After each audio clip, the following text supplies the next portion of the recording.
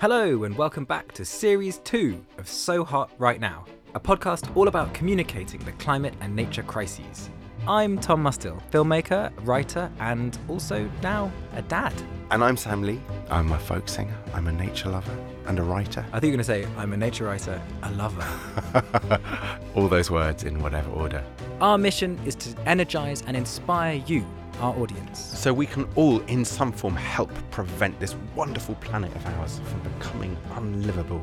This series is sponsored by One Earth, a philanthropic organisation working to accelerate collective action to limit global average temperature rise to 1.5 C through three key transitions: shift to 100% renewable energy, protection and restoration of nature, and regenerative agriculture.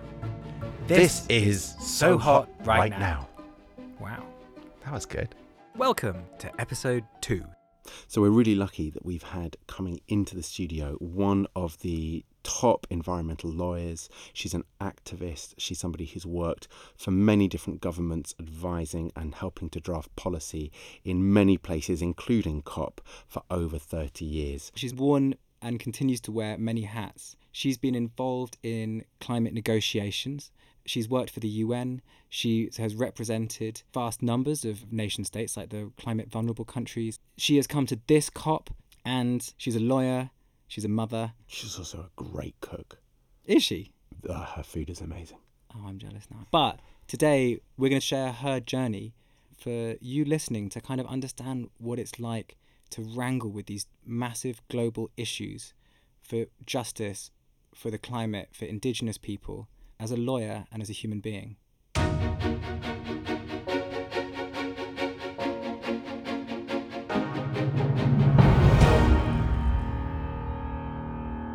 Could you tell us your name? Yeah, my name is Farhana Yamin. And what's your job?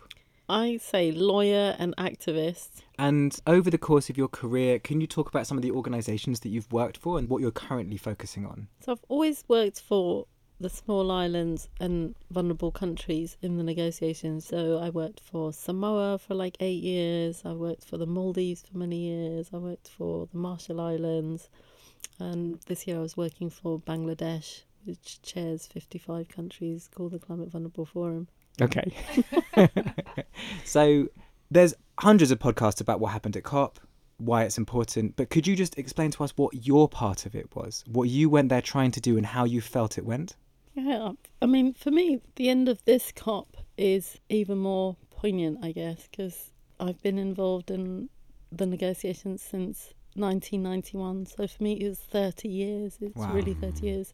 And this COP, I really felt, is the fork in the road for me personally. At what point do I, really let go of this life that I've lived for 30 years, which has involved being away for 2-3 months of the year, and the most intensive COP phases, usually 6 weeks minimum a year, more like 2 months a year, which is quite a lot. So how are you feeling? I'm feeling a little bit rested. I was at the COP for about 18 days in a row. Wow. And then I was up in Scotland another week before that, actually. So I guess over the last 6-7 weeks I've been in Scotland more than I have been at home. And where is home So- for you? Home is in North London, and I came back and there was the usual, the garden's completely overgrown, lots of plants have died, stuff in the fridge going off. So as a mother, I feel I spent a day kind of just unpacking, washing, putting stuff back in place, but still trying to at the same time think they've done really well, my kids, to not burn down the house, to keep each other company, to keep going. It's actually quite a big thing. Yeah. For my young son, who's 14, I think he actually missed me, which was a surprise. There's a well-known condition for musicians. It's called post-tour blues. You come back from a month on the road of the high, the thrill, the agony, the tiredness, and you get back to the domestic and there's the crash. And I wondered, having come from the intensity of that time that, you're there to save the world and then you're coming back and, nobody's taking the bins out. How do you reckon with that? You're absolutely right. I didn't know there was an official term for it. Yeah, so the recycling was not quite right. And then I had to, as I said, remember the big things. The big things were they'd been so wonderful and kept each other company. So do you think this is like what lots of people, there were tens of thousands of people in the Blue Zone who are now going home from this, or have gone home from this whirlwind that they've been building up to for months or years, and are now all sat at home trying to take stock of themselves, like how they're feeling, what happened, how their kids have taken the bins out, like this sort of post-cooperative or copped out. I don't know, like you're part of this whole cohort of people who've been trying to use this important meeting to get some really important things done. Yeah, so I'm sort of always on the road. So I don't know how much you tour, Salman, probably it's more, but I'm sure with your childcare arrangements, you know that it's pretty disruptive when you're away, especially for a whole week or 2 weeks. Indeed. I mean, this is it, when you are a mother to many different beings and things, and your sense of duty of care. It's a hard one to step away from your family, to say, actually, I've got to go and look after the planet for a little while. Sam's just finished, actually, his tour. Now he's got a clear run till Christmas. I'm terrified. Really? There's a little bit of this that's the kind of like, well, who am I now? And are you feeling that at all? Absolutely. All these things that I've been trying to do and line up, and I've had for a few years a depression, quite a deep depression, and a physical burnout, and a need to really examine, who I was, be in nature, do work which helped me as well, live a more sustainable, more regenerative, more peaceful life. It's all go. It's all very produce this draft, produce these points, get to this meeting, organise the funding for X, Y and Z. It's all very outcome orientated. It's all very political. Most of my life has been spent on protecting nature, but in windowless meeting rooms, and basements in the UN or something. It's deeply ironic in that way that actually, to maintain a sense of natural biological order and stability, you have to kind of martyr yourself to a very inhuman, very head-based and technical and language-driven sort of life, just so the bird population will be happy and high. Or the human population. A lot of your work is to do with humans. It is, but I felt, I guess in 2017, 2018, I really withdrew. I feel my body gave up. My body stopped me from doing that. And it was also to do with thinking these cops are not really working. It was when Trump had been elected. There was this vicious right-wing climate denying politics, including in the UK, including obviously in the US, in Australia, many of the big English-speaking countries. I felt disillusioned with all of the political and legal work that I'd done, and I felt like I needed nature. Nature revived me. I did lots of nature walks, rewilding. I spent a lot more time with my family. I spent a lot more time with black and brown activists, actually, because I felt also quite burnt out and tired of the elbows and the turfs in the mainstream climate movement, which is pretty white. What the do you mean environment by... movement is, I think, is the second whitest sector after British farming. Really? Yeah, because there's a lot of, this isn't about people primarily. It is started life about, birds and pandas, which are important, but, are primarily the concern of white environmental activists.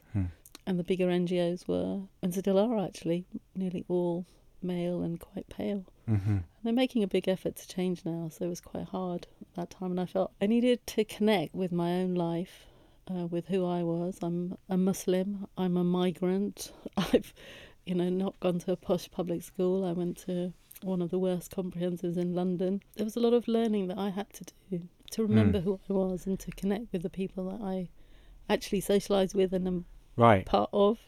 Travel is quite disruptive, and a lot of my friends became abroad, from the climate world. We would meet each other in Bonn, which is where the annual meetings are and a lot of the workshops are that are in between the big COPs. So I almost had this international family, which was as important sometimes as my actual family. How old were you when you went to your first COP? I guess like 24 or 25 or something. Right, yeah. So like in the time of Trump, to have put your whole kind of majority of your adult life into this, to have forged a new family, to have gone to all these things, and then this dark time where it didn't seem like it was working at all, and in fact there was such strong pushback that it was kind of being ripped apart. And then plus on top of that, the being a Muslim person, the anti-Muslim rhetoric in this country? Did you find that your friends who are Muslims were like, why are you doing this? Definitely, I felt, gosh, I've been campaigning on this environmental stuff, and here we are facing, a hostile environment, police crackdowns, the Prevent program. My family and other members of the Muslim community are being arrested, harangued.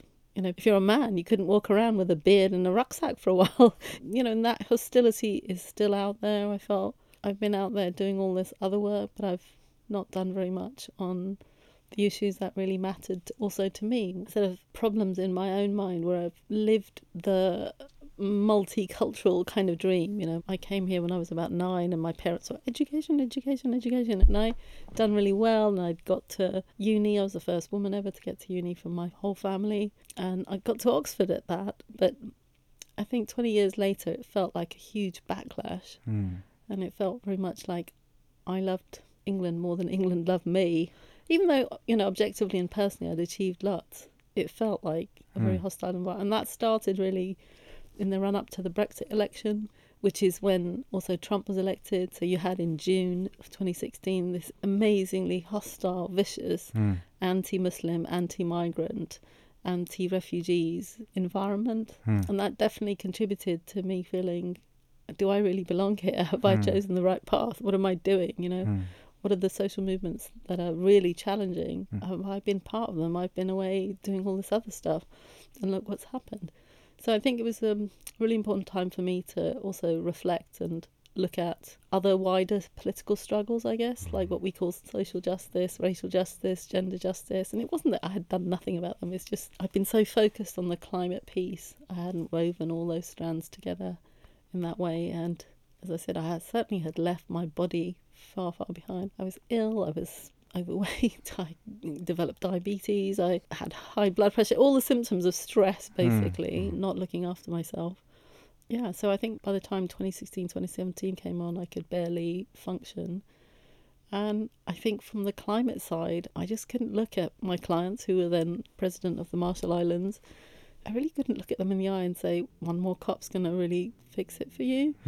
One more cop is going to make a really big difference. It was really hard to motivate myself to go through the process of writing speeches and notes, when in my heart I was just heartbroken that this really wasn't working, and very few people were saying that. And that's when I came across Extinction Rebellion, actually. I felt like they came along and we kind of fit, because the emotions I was feeling, the analysis actually that I'd done as well, that we'd reached, a really fundamental juncture where there was a need for truth telling. So that's what happened in 2018, and I felt like there was a little Farhana shaped hole in that movement, and I fit it really nicely. I was one of the few people who were very well versed in climate policy, knew about the negotiations, knew about the climate science, so that fit quite well. Farhana, can I step back a few years? Sure. Because you've done your time with Extinction Rebellion, you've become an activist, but I'm curious about that 25-year-old 1990s Farhana, who you say come from, urban, comprehensive background. What drove you at that time? What pulled you into knowing that climate action and on the legal level was your calling? Well, some of it was just luck. I was training as a solicitor, and this charity was set up with my law firm's help, called the Foundation for International Environmental Law and Development, bit of a mouthful field. And they were working on the Rio Agenda, which was, from 91 to 92. And I did a little internship. My law firm said, environmental law is going to be a big thing. I was really excited. And I thought I'd really like the sound of being in the UN. And it was really exciting. It was very global. So I didn't like, doing all the much more parochial UK-based stuff. So I went along and did my internship for 3 months. And after that, they offered me a job. And I never went back to my law firm. And my law firm were a little bit cross, actually. They had expected me to come back and set up an environmental law practice. And I said, sorry, I'm going. I love the UN. And it was kind of like running off to the circus. But for me, it was running off to the UN. What was it like, the UN, when you went there? Can you remember what it was like? I absolutely loved it. And in fact, the first year, 1991, Pakistan was the chair of this group called the G77, which is all the developing countries. And so I got to hang out with the Pakistani delegation. Which is your birth country, Which right? is my birth Yeah. country, in Rio. And they just sort of co-opted me because they needed lots of people to help. They thought, oh, here's this lawyer. She speaks Urdu. She knows what she's sort of doing, even though I didn't know that much about what I was doing. It was one of my first early meetings. And I sat down and I was starting to draft stuff with them, what became the Rio Declaration in 1992. It was adopted. And I remember this it was quite a funny thing. I didn't know any of the sort of etiquettes and protocols at that time, really, of, how you hobnob with world leaders. And I remember I was standing too close to this president. I think he was from Belarus. And I kept going a little bit closer because there's a sort of natural distance at which you stand. He kept going backwards. and I kept edging a little bit forward because, I wanted to really pay him exquisite attention. Yeah, be warm and friendly. And I think Little I did you didn't know who realise he that was. I was just breaching protocol. Their sense of distance is slightly 20 centimetres, half a metre more than ours. So by the end of this, it was like a 15-minute conversation. We'd sort of literally moved all the way across the halls. But I now know, there are lots and lots of protocols. But at that time, I was very naive about these things. I needed a little handbook. The UN Protocol handbook. Where were you based at this time? I was based in London, but I was travelling all the time. So New York and Geneva were the main areas of the negotiation sites. And then the Germans cunningly, bribed, I guess. I don't know. Incentivized. Good word. Non-libelous, yes. Incentivized us to vote at the first COP, in COP1 in 1995, for Bonn to be the centre location of the Climate Change Secretariat. And then you had to go to Bonn every year and stay. Yes. And I really, really regretted it because I had really strong friendships with people in the Secretariat. Yeah. And many of them had been based in Geneva and then they decided not to move. Bon voyage, maybe. Bon voyage. Good fun. Sorry. I want to ask about, you talk about that proximity to leaders. You've been very close in negotiations and advising to many different leaders as they've come and gone. And I wondered, particularly in light of having really looked into the eyes of some of our current prime ministers and presidents over November, how you've seen leadership change in response to the climate emergency, if any change has happened. Well, the really annoying, but I guess it's good, thing about the leaders this time at the COP was they were all using the right kind of words and phrases. It's almost like they've co-opted the language of leadership on climate change. All rhetoric. And a lot of it is, as Greta says, blah, blah, blah. But at least they're not arguing against it. That's a good thing. They've committed to it. And that's real, their intentions. We have to make them real. But sometimes it felt really uncomfortable to have, someone who's done sod all. It just felt like a sort of insult. And I have to say, I felt most annoyed when John Kerry was speaking. And it's like he's taken all our talking points. But it's like, well, we want you to do the action. We don't want you to tell us that climate is an emergency and it really needs urgent action. We know that. That's why we're here. Because you've been responsible for some of that discrete language, some of the actual terms we use. And in a way, it's a compliment, right? And I guess blah, blah, blah, that's like a real good shorthand as a response for walk the walk, don't just talk the talk. But can I take a step back? And could you talk about the language that you brought in, the terms and words, because you've had a really significant impact here? Yeah, so on the language, like on the Saturday, the final Glasgow decision, what was called the overarching decision, it had the word Glasgow Emergency Pact. Mm-hmm. And then that was deleted at the very last minute. The word emergency isn't there anymore. Did you see that being taken out? Well, it was done behind the scenes, but, one set of decisions had it, and then the final ones didn't. What does that... An emergency means that you accept that, there are actually legal consequences to it, but it means that you've accepted that it's time to act in a different way, that, you can't just cite normal plans and processes, that that things have to move very, very fast and that you have to take action which is beyond the normal. So that's what that means, literally, in that sense. It wasn't a legal word, it was just a title to a decision. But, the fact that they took that out. Who's they? So the COP presidency in the end made a decision, but I suspect some delegation requested it. I know that the UK government also had a problem when XR came along and said, we want you to declare a climate emergency. So they said, no, we can't actually declare it an emergency, because declaring a national emergency has legal consequences. Funds are released. Some funds are released, powers are, and it can be quite dangerous, like to have a declaration, it can be used in an abusive way as an abuse of power. Often authoritarian regimes or others Trump used it quite a lot. Uses it a lot. Yeah. So, but that's not what was intended here. The intention was to put things on a different footing and to give a political steer that things must be done. So I feel like that is one of the things that we tried to do from the Polish COP, which was in 2018 onwards, is try and get this emergency framing, to get the truth-telling emergency framing in. But my own personal, I guess the biggest thing that I've done, which is to invent this idea of zeroing out emissions and put that as the centerpiece of the Paris negotiations. So I came up with this idea in 2013. Where did you come up with it? Well, outside a meeting that we'd had with DFID. DFID is, for our listeners? Oh, it was the Department for International Aid, which has now been absorbed by the Foreign Office.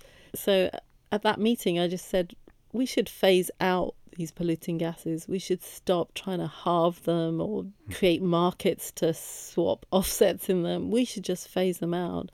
And then after that meeting, my colleague, so we were standing outside, and it was around January, actually. It was quite cold, I remember. And she said, the only interesting thing about that meeting was you saying that we should phase that out. That's an exciting idea. And then I wrote a paper. So then we went to Paris. I went to a meeting in Paris with a few strategists, people from the NGO world.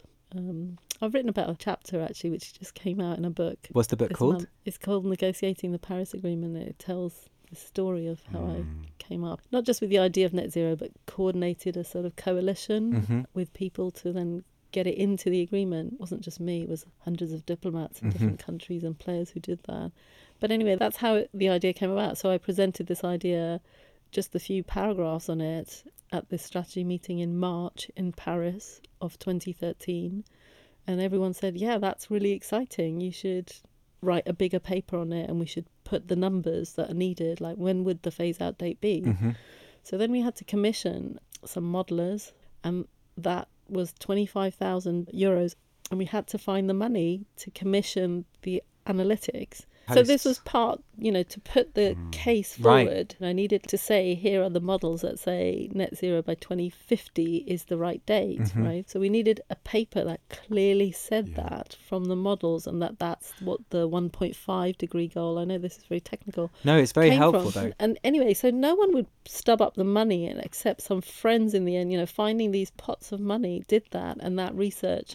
And that paper was the underlying basis which translated all the complicated science at that time into that goal, and said the global date for a phase out was 2050. So then we had the legal arguments, the advocacy arguments, and then this analytic piece saying that that's the date. So anyway, so that's what happened in 2013. So I spent sort of 6 months, and the formal paper didn't come out until October because it had to be peer reviewed and all the work on it. And then we created a whole network of people creating a kind of political coalition, because nothing gets through until you have the bulk of parties championing it and supporting it and putting it in submissions, putting it in every speech, making sure you turn up. That's how things in the end up being that few words, those few lines in international treaties, thousands and thousands of hours and thousands of people working around the clock. And this year, because of the topic of loss and damage within COP, I wonder if you could tell us a little bit about the outcome and how that looks on a kind of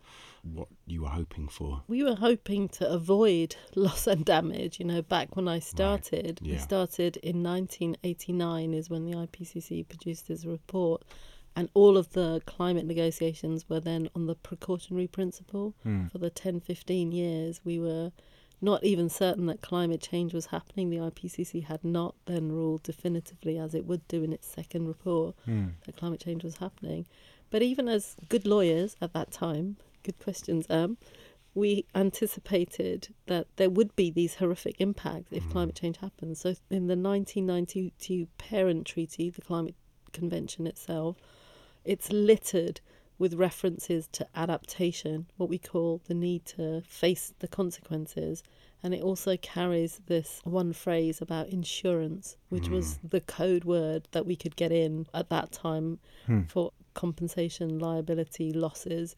So those words are always, very dodgy from the point of view of emitters. They find them very difficult, they're very controversial. But they accepted at that time that through precautionary sort of approaches like insurance would be better ways of handling loss and damage, just like you and I have insurance for houses or our precious items, or maybe your voice is insured, I don't know. Is your voice insured, Sam? But that liability issue, our country is at the moment really concerned about being liable to the impacts in other countries because they have been higher emitters. Is the loss and damage, this compensation package, is that their way of, is it kind of like, we'll pay you off with this amount so that you can't come back to us? I wish they would pay us off. Okay. So absolutely, legally, there is huge sensitivity about opening the floodgates, opening liability of countries to be sued internationally, opening up the principle that polluter pays, again, the principle that we negotiated the convention with. And I think that there is more litigation around that even now. But the Paris negotiations, which I played a role in, explicitly included an article on loss and damage. It included legal provisions on loss and damage with the proviso that this would not implicate liability and compensation. So there was a balance struck that we essentially from the vulnerable countries said, we will stop calling it liability and compensation as long as you actually provide support. And that's the more neutral words that are used in the Paris Agreement, is support. We don't want to get stuck into the legalities. Yeah. We just want some help. But it is happening. Loss and damage, irreversible, irreparable harm is happening to ecosystems, to social systems, to human systems. It feels particularly kind of sensitive that Bangladesh, as you say, was the host country for the Climate Vulnerable Forum. You were there as an advisor and working with them. Yet it's their neighbours, it's India and China who are the ones that really put their foot into the negotiations. So are there political games that have been happening there that Bangladesh, which has so much to lose and is teetering on the edge of a deluge, and yet it's their neighbours that are Literally. Yeah. Well, Bangladesh's own emissions are very small, whereas India's total absolute emissions are very large, and China's are larger still, and they're both at a more advanced stage of development, even though they are developing countries still. So that's the big tension, and they're both, China and India, sitting on very large reserves of what for them seems cheap coal. Yeah. But there is this fear on their part as well that given that in absolute terms they are now very large emitters, they're in the top 5. Historically, that's not the case. If you take history into account, that other countries like the UK, like the US, are much bigger emitters. And that's what the big fight is about. They want to be able to continue to use some of their coal, and they're saying other emitters who've used up their carbon budget, as it were, who've been historical emitters in the past, who've got deeper pockets, they should go first in switching and let them have a bigger carbon budget, as it were. I have a sort of more complicated view of it. I don't think that China and India have a right to pollute the atmosphere, especially because their alternatives exist and they're good for them, and now they're cheaper as well. Yeah. So actually, I just don't think their case holds up. It's like, actually, this is just the powerful vested interest in India and a mindset about large-scale coal being the way out, not being told what to do. And do they also have lobbying companies, the big fossil fuel companies in those countries that are also got their, Absolutely, strings? and they're donors too, just like we have donors, to political parties. The coal industry is really a big player, and they provide a large chunk of tax revenue. So it's quite complicated. But yeah, from my point of view, India has huge number of poor people, huge numbers of people who are dependent on agriculture. 60% of India is dependent on rain-fed agriculture. The hit that country is going to take with climate change is not being considered in the same footing as carrying on providing power and electricity. And these are the same countries where the poorest sections of the population don't even benefit from the construction of power lines and electricity. They would benefit from switching to microgrids and solar, which can be made available far more quickly to remote areas. So it is increasingly, I think, a wealth and a class issue. About 1.7 billion of the world don't even have modern electricity and modern, energy. So we need to think about how best to meet their needs. We need to increase, energy for them. But it doesn't have to be done through coal, is my argument, or oil or gas, which are the other two culprits, really. I mean, I always think about Australia, a so-called developed country where there are really high standards of living, enormous opportunities for solar power and other forms of energy generation that's going to be absolutely slammed and is being absolutely slammed by the effects of climate change, and yet still is a laggard and dragging everybody else down. It's crazy. I mean, it's not crazy, except when you start to look at it from the point of view of power. Who's got something to lose? That's what we haven't done. In the climate movement, we produced lots of fantastic reports saying why action is good and, it benefits everyone in the long term. But we didn't count on the power and intransigence. We just thought producing reports and handing them over politely at a side event would kind of change the minds of these actors. Excuse me, the world's going to die unless we change. But then knowing that, feeling like less naive, knowing we're at this real crisis point, and seeing the way that language quickly gets co-opted and used as a screen to hide behind, even things like getting to zero. You can see nation states or big organisations who don't like the idea of having to phase out very, very quickly, saying, let's kick this can the road and use this zero language. What are the language battlegrounds? Like, looking ahead over the next few months and years, where in the language do you see the battles being fought? And where can we make progress on these issues using language? Justice, fairness. These are solutions. We shouldn't just think that solutions to climate inaction are technology, more markets, more offsets. Actually, creating a fairer world, tackling systemic and historic injustices is a solution because, for example, the indigenous people who had the second largest delegation in Glasgow after the fossil fuel industry, represent a very small minority in terms of human populations, I think 6% or something, but they safeguard 80% of the world's biodiversity. They have a huge amount of land, which is actually legally theirs, which is being encroached on and which is being devastated. So actually, if you gave them their proper human rights, gave them back their land titles, actually had enforceable ways of making sure they could continue safeguarding what they've done for generations, then that would be a huge solution also to climate change. It would be a solution to climate change. So I think that idea of justice and fairness, of climate justice being a way forward is key.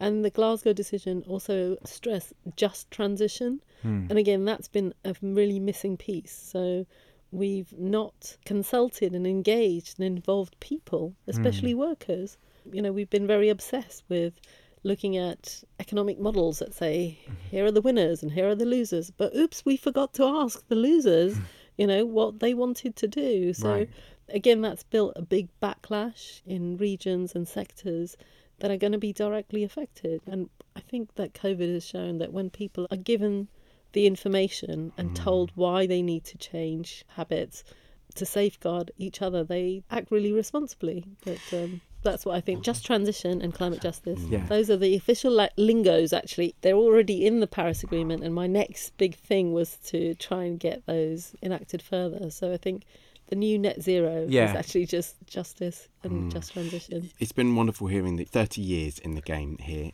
of COPs. There's been an enormous amount of reporting saying that it's been a total disaster and, we're all doomed with this COP. But I'm getting a sense of almost a slightly hopeful, as though there's been a lot of positive transitions in the outcomes here. And I wonder whether you're seeing the longer game, the next 30 years, or how you feel coming out with a bit of, with a few days separation of what the journey ahead, of whether there has been good progress made here. There has been progress. I felt very, very down and very upset because on the last night you saw, for example, the provisions on justice on loss and damage just lost, which was a real shame. But, I reflected that in every movement there are moments of crises. In the civil rights movement in the US, for example, you saw Selma, how would those people have felt at that time? It was a massive setback. So I feel like this was a setback, of that kind. We are so far behind, but at the same time, the resolve of people to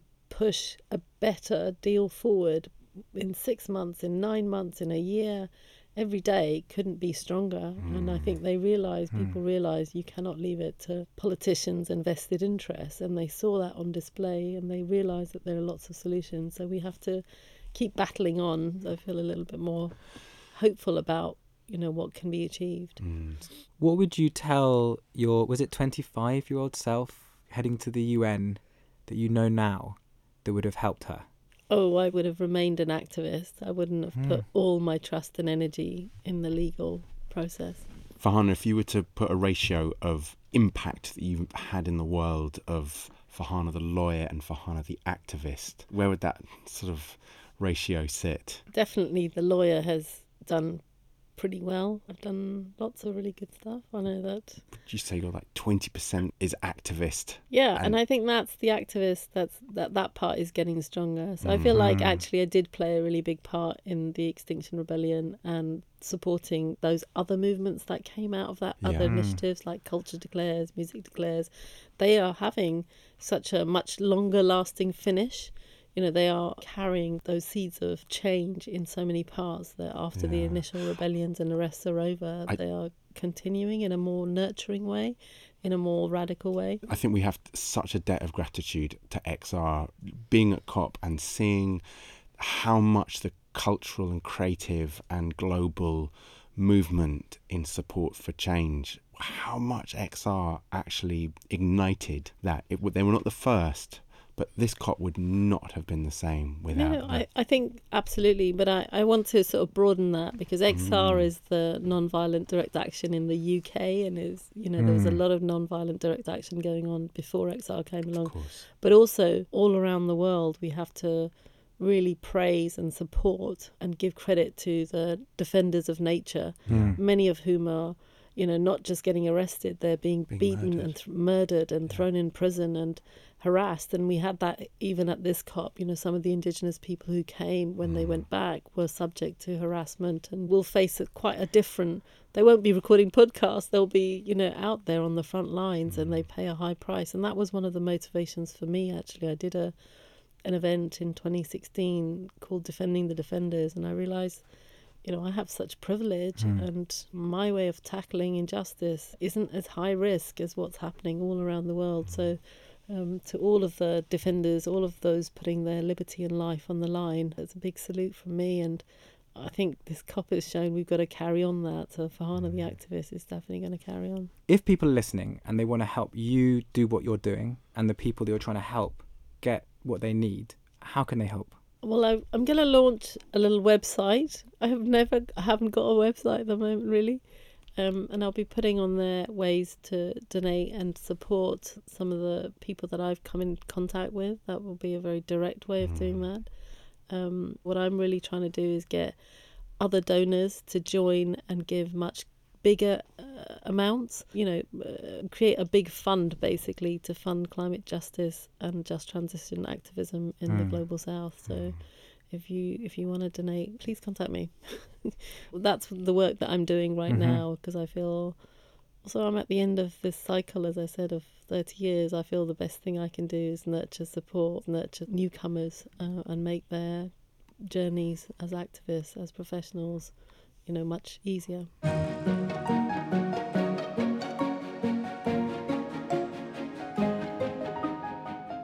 I mean, how lucky it is to catch Farhana at this point in time. Yeah. That she's softened. Well, I mean, yeah, in the way that she described, she's come home and she's put her bag down and sorted out her garden, and now she's looking to the future. Whereas in the COP, you've got this feeling that everyone's so caught up in what exactly is happening there. And there's this longer view, which is, I guess, it's probably rare that you speak to somebody who's so involved in such important things where they're not immediately already grappling with the next urgent thing, a reflective point. I think amazing also, as lawyers are, every minute is billed. is billed, and, she's not that type of lawyer. Wait, is Farhana going to bill us for this? I hope not. We're just a podcast. We couldn't afford her. Yeah. But also that, this COP, more than, maybe any others, it's only a short 2 weeks, and every moment counts. And actually, it's so nice that she's now in a place of reflectiveness and of really feeling the what has happened in context of her 30 years. She suddenly stepped back and able to tell a story as opposed to being in the battle mode. It's just struck me how long this climate change story is. That people who've done it for 30 years and are still continuing it are writing histories of it while it continues unresolved. It's quite an intimidating beast to try and talk about. But it's also, there seem to be so many threads in what she was saying that were echoed in some of the other people that we were able to speak to, which you'll be able to listen to over the coming weeks, who have totally different jobs and ways of interacting with climate and nature crises. One of the amazing, we didn't really talk much about it, she did mention the Indigenous delegation that she really, she was responsible for them being housed, for coming over. There were hundreds and hundreds of different tribes from around the world.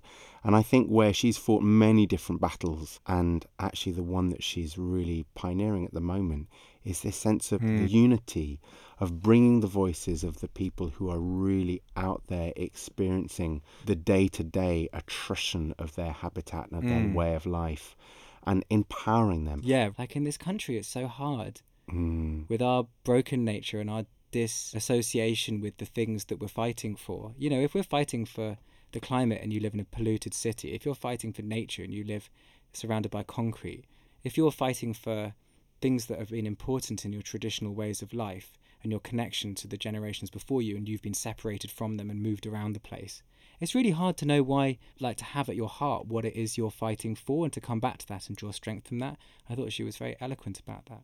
Farhana really, because of her international life, she really experiences her empathetic connection to what people have to lose. And to have that combined with the weaponry of oral, literary and legal language, it's a phenomenal combination that she wields, hence why she's such a big player in this movement. I'm really glad Farhana's on our side. God, yeah. Thank you very much to our guests today on this show, as well as all you lovely listeners. Please do subscribe wherever you get your podcasts. Tell your friends, give us a rating. It'll cheer us up and encourage us. You can follow us on social media at SoHotPod. You can also follow me, Sam Lee, at Sam Lee Song. And you can follow me, can't you, Sam? At Tom Mustill. A huge thanks to Arctic Base Camp for providing home and food and sustenance while we were up in COP. Of course, special thanks to Carl Burkhardt and his team at One Earth, without whom we wouldn't have been able to do this series. Once again, One Earth is a philanthropic organisation working to accelerate collective action to limit global average temperature rise to 1.5 C. Find out more at One Earth. So Hot Right Now was hosted by me, Sam Lee. And me, Tom Mustill. It's produced by Picture Zero Productions and Pod Monkey. This episode was recorded at Soho Radio Studios. The series producer is Lindsay. Say hello to our listeners, Lindsay. Hi. The executive producers are Matt and Scott at Pod Monkey, and also the wonderful Fergus Haycock at Picture Zero.